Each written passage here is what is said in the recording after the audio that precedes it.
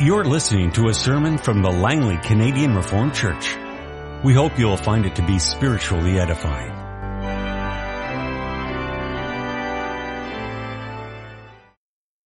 I'd invite you this afternoon to turn in your Bibles to the first chapter of Hebrews.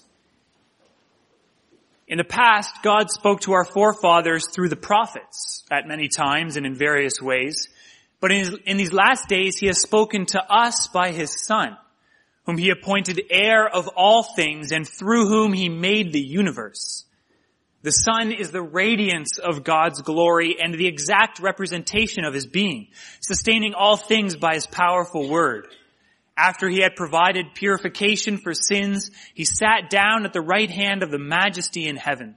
So He became as much superior to the angels as the name He has inherited is superior to theirs. For to which of the angels did God ever say, "You are my son, today I have become your father"? Or again, "I will be his father and he will be my son"? And again, when God brings his firstborn into the world, He says, "Let all God's angels worship him." In speaking of the angels, He says, He makes his angels winds, his servants flames of fire.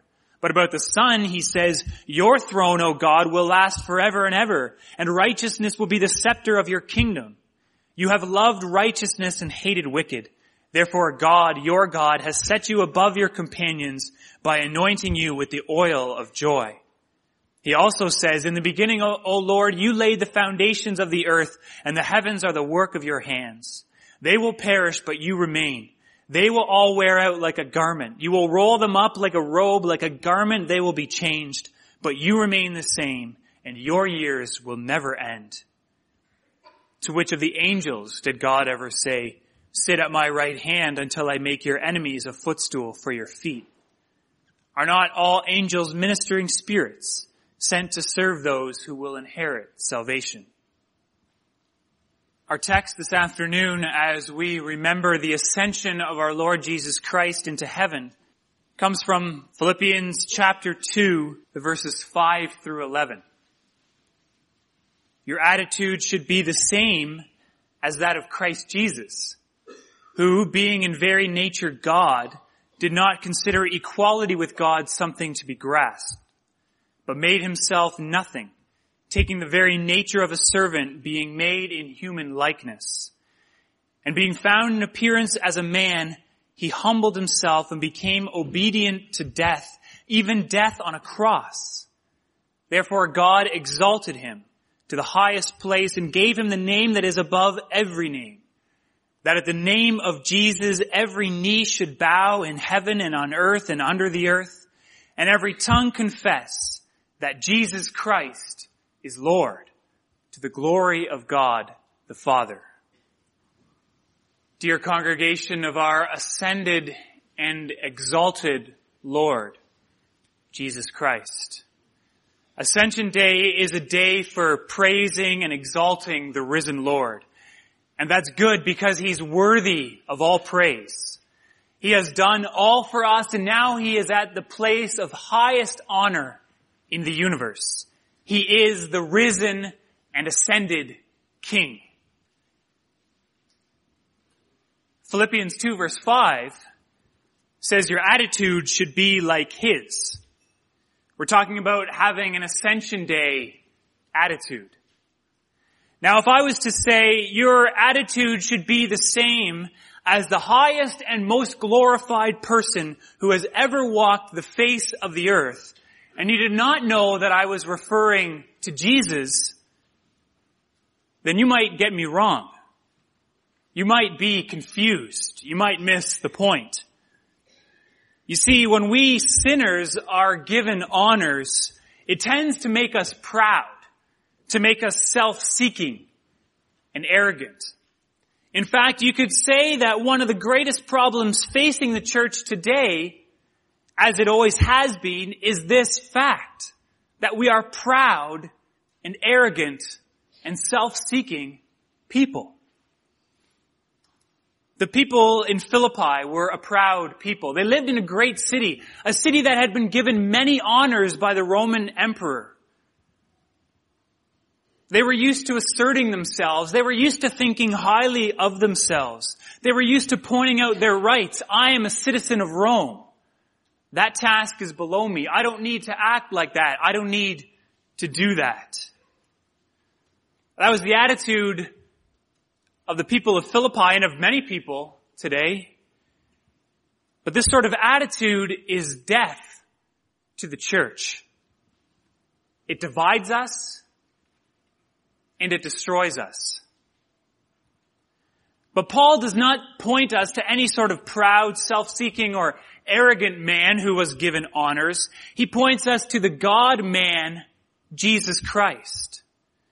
And when Paul points us to the attitude of Jesus Christ, he's pointing us to an attitude that does not seek glory, but gives it up. He's pointing to an attitude not of self-aggrandizement, but of service. Jesus Christ had it all, but he was willing to give it up, to become low, so that through his becoming low, we might be lifted up. He humbled himself to build up the church. And through his being lifted up, we learn that we are to bow our knees and make ourselves low before him. So that's our sermon this afternoon, the Ascension Day attitude adjustment.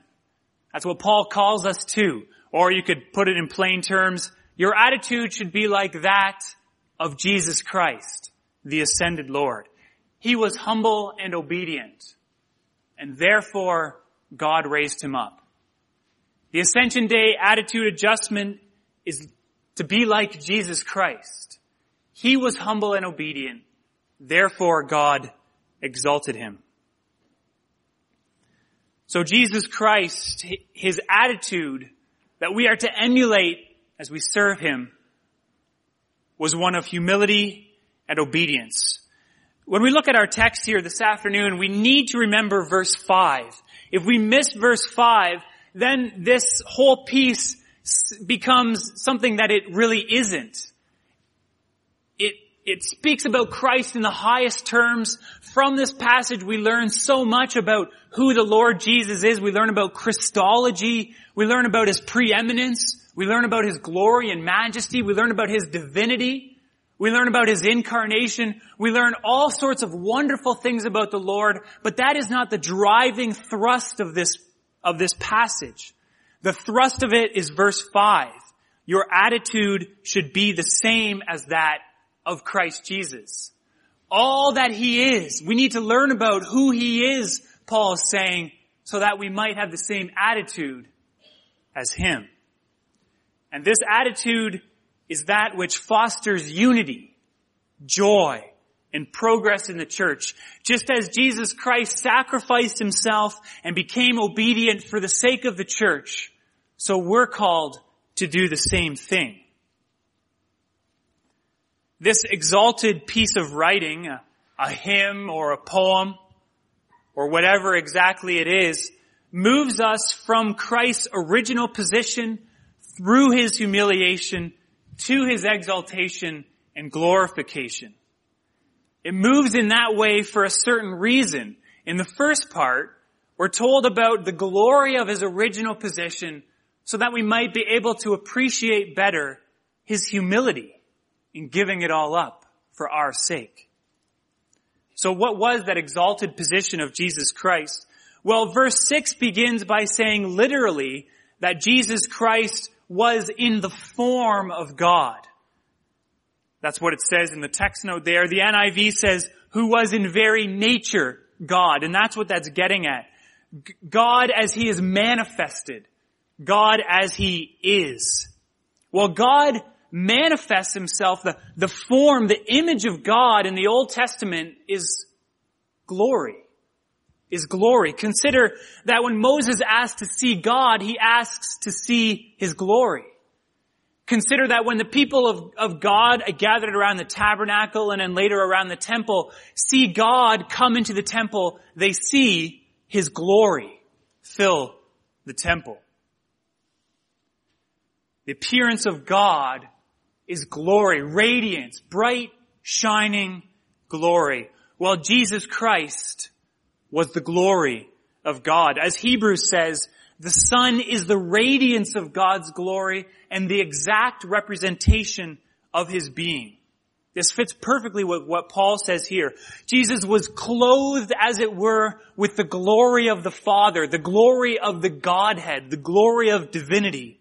All that God was in his majesty and splendor, the sort of majesty and splendor that could not be shown, otherwise people would perish before it, that was Jesus Christ. Jesus Christ shared in and expressed the glory of the Father, and he was also equal to the Father, Paul says. He was not lower than God the Father or less worthy of praise. He was always equal to the Father. He shared his glory, his majesty, his splendor. All the praise that could be attributed to God could be attributed to the pre-incarnate Christ. That is the position that he had. But Jesus, though he had that all, did not consider it something to be grasped, something to be hung on to for the sake of itself, something to be maintained. Jesus Christ was not concerned for his own glory. He had it all, but he was not concerned for his own glory. He was concerned about the Father's glory. We see that in verse 11. He was willing to give it all up. And that's exactly what he did. He emptied himself. That's what it says in verse 7. He made himself nothing, taking the very nature of a servant, being made in human likeness. The glory and majesty that was his with the Father, that is what he took off and what he left behind. He did not come to earth with his divine glory. He took the form of a servant. Before he had the form of God in all its glory, now he took the form of a servant with no glory. He emptied himself so that there was no glory or majesty, no beauty that should attract us to him, as Isaiah 53 says. What appearance he now possessed was that of a servant, of a slave, of one who has no status for himself. One who is not even free on his own. He's a servant, a humble and lowly person. He was made in the likeness of a man. That sits parallel to a servant. It's talking about his humility, his humiliation. Something of the humiliation of Jesus Christ from that highest place to the lowest is pictured in his becoming a man. Well, part of that humiliation reminds us of the humble beginnings of mankind himself. That Adam was formed out of the dust of the ground. Part of it is also the fact that when Jesus became a man, he was subject to the weaknesses and to the inherent limitations of being a mankind. Instead of being God in glory, all present, all powerful, he had to walk everywhere he wanted to go, just like everyone else. He got tired after a long day's journey. He grew hungry. He was subject to the limitations that we experience in this body. The incarnation of Jesus Christ was a deeply humiliating experience. More humiliating than any movement that we can do or even think of. If the Queen of England ended up living on the streets of the downtown east side of Vancouver, it would not compare to what Jesus Christ did in taking the form of a servant and becoming a man. He had it all, but he was willing to give it up. And this is the attitude that we ought to have. Being willing to give up ourselves for the sake of others. Now, this is not something that we do naturally. Instead, we find out what sets us apart from others, what makes us better, and we cling to that. We're a proud people. We might not be good at everything we think, but we're good at something. There's something that makes us better than the others, and we cling to that thing. Have you ever seen a very proud person put in a position where they're going to become undignified, which would be very awkward for them. Can you imagine the Queen of England on the streets of Vancouver without a bodyguard, without any servants looking after her, just walking down the sidewalk? It will never happen. She will avoid it at all costs. No one will let that happen to her. But that's not what the Lord Jesus did. The Lord Jesus did something on a cosmic scale that cannot be approached by any of us. He didn't cling to not just the glory of headship, of being the head of a state, of being a king or a queen of some small country here on the earth, but the glory of being eternal God. He did not cling to. And so he became a man. Not only a man, but a servant. He was humble and he was obedient. He was obedient even to the point of death. He was not obedient to death. You couldn't misread the translation here in verse 8. He became obedient to death. That's not death was his master, but he became obedient to the point of death. Jesus obeyed God throughout his whole life. My will, he said, my bread is to do the will of the Father. Jesus' humility was not empty or phony humility. It was true humility because it was coupled with obedience. He not only made himself low, but he was obedient as well, and he filled out that humility. Because you see, humility and obedience go hand in hand. Humility without obedience is pretentious and phony. It's a facade. It's not real humility. It's the sort of mindset that's popular these days, the mindset that denies standards of morality and says instead that all that matters is not thinking that you're right, not putting yourself over others in any way, but having compassion and care. It's a sort of humility, but it's not coupled with obedience. And so it's a false humility. Because you end up thinking you're better than other people because you're more caring and more compassionate. On the other side, obedience without humility is no good either. That's legalism. That's where your works foster pride and you look down your nose at others because you're more obedient than they are. Rather than being humble, then, your obedience to the rules makes you proud. But the Lord Jesus shows to us another way between these two ways, the way of humble obedience and of obedient humility, the way of bowing your neck under the yoke of Christ and giving yourself to him in service, in obeying him. Jesus Christ shows us the way out of empty compassion and out of proud obedience, the way of humble obedience to God the Father in all things. And the Lord Jesus showed this obedience to the fullest extent, even to death on a cross. Now the full measure of this obedience and of this humility and of this really shame is hard for us to imagine and to get a sense of today. Because the cross is for us something that we hold up, that we put on our churches, that we even sometimes wear. The cross is not a symbol of shame in our culture, but it certainly was in the time of Jesus. The cross was a status symbol in Roman times, a symbol of humiliation and curse. Consider that in many cultures, martyrs are revered and honored. You can think of the Christian martyrs who went to the lions. The other Christians who saw them go revered them and honored them. And they even spoke about wanting to go to the lions for the sake of the Lord Jesus Christ. Or you can even think in our day of political revolutionaries who are killed by dictators in some countries. Those people are given honor by others who see them do that.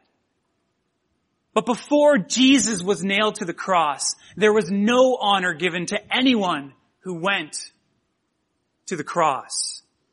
It was pure shame for everyone. For a Roman, it was the worst possible treatment. For a Jew, it was a curse. from God himself. It was such a cruel and horrible way to die that there was only shame and scandal in going to the cross. Nobody was honored for it. But that was the point of obedience to which Jesus Christ went in his humility, in his obedience to God, and for us. Now, God doesn't call us to go to the point of crucifixion, but he calls us to take up our cross and follow Jesus. That means that we have to be willing, that we have to be ever giving ourselves up, ever heading to death, ever grabbing hold of the shame that was Christ and making it ours. It means being obedient to God even in the things that the world finds shameful. It means that when we gather together for worship on Sunday and everyone thinks that's a waste of time, that we do it anyways. It means that we obey the elders of the church, which other people think is ridiculous, but we do it anyways because that's how God has chosen to govern us. It means submitting under the headship of your husband. It means doing the dirty jobs that nobody else wants to do. It means that even if you're the most honored person in your family, in your company, in your circle of friends, that you're not afraid to help out the lowly, the poor, the person who needs help, and to make yourself look silly while you're doing it. But this doesn't make us better than others, this way of obedience. We obey as servants of the Lord. With a humble spirit and an obedient will, we follow the way that was marked out for us by the Lord Jesus Christ in his life. He gave up eternal glory and majesty in order to build up his church. We ought to give up whatever we can to help to build up his church. The Philippian church was not a church that was being ripped apart by errors or persecutions. It was a church whose biggest problem was the fact that it was made up of sinners who would easily fight, disagree, and lose focus on serving Christ's kingdom. We're a lot like that church in Philippi, made up of a bunch of sinners. So what are we to do? How can we work together for the sake of Christ and his kingdom? Well, we go to what the Apostle Paul gives us here, where he unloads the highest and most profound Christology in the entire New Testament to provide us with the answer. See who he is? Be like him. Do you understand the glory that was his? Do you know the heights from which he descended? Do you know the full extent of his obedience, even to death on a cross?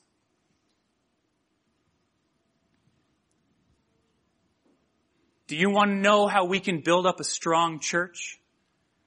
How we can serve the Lord and advance his kingdom and glory? Then be like him, our Lord Jesus Christ.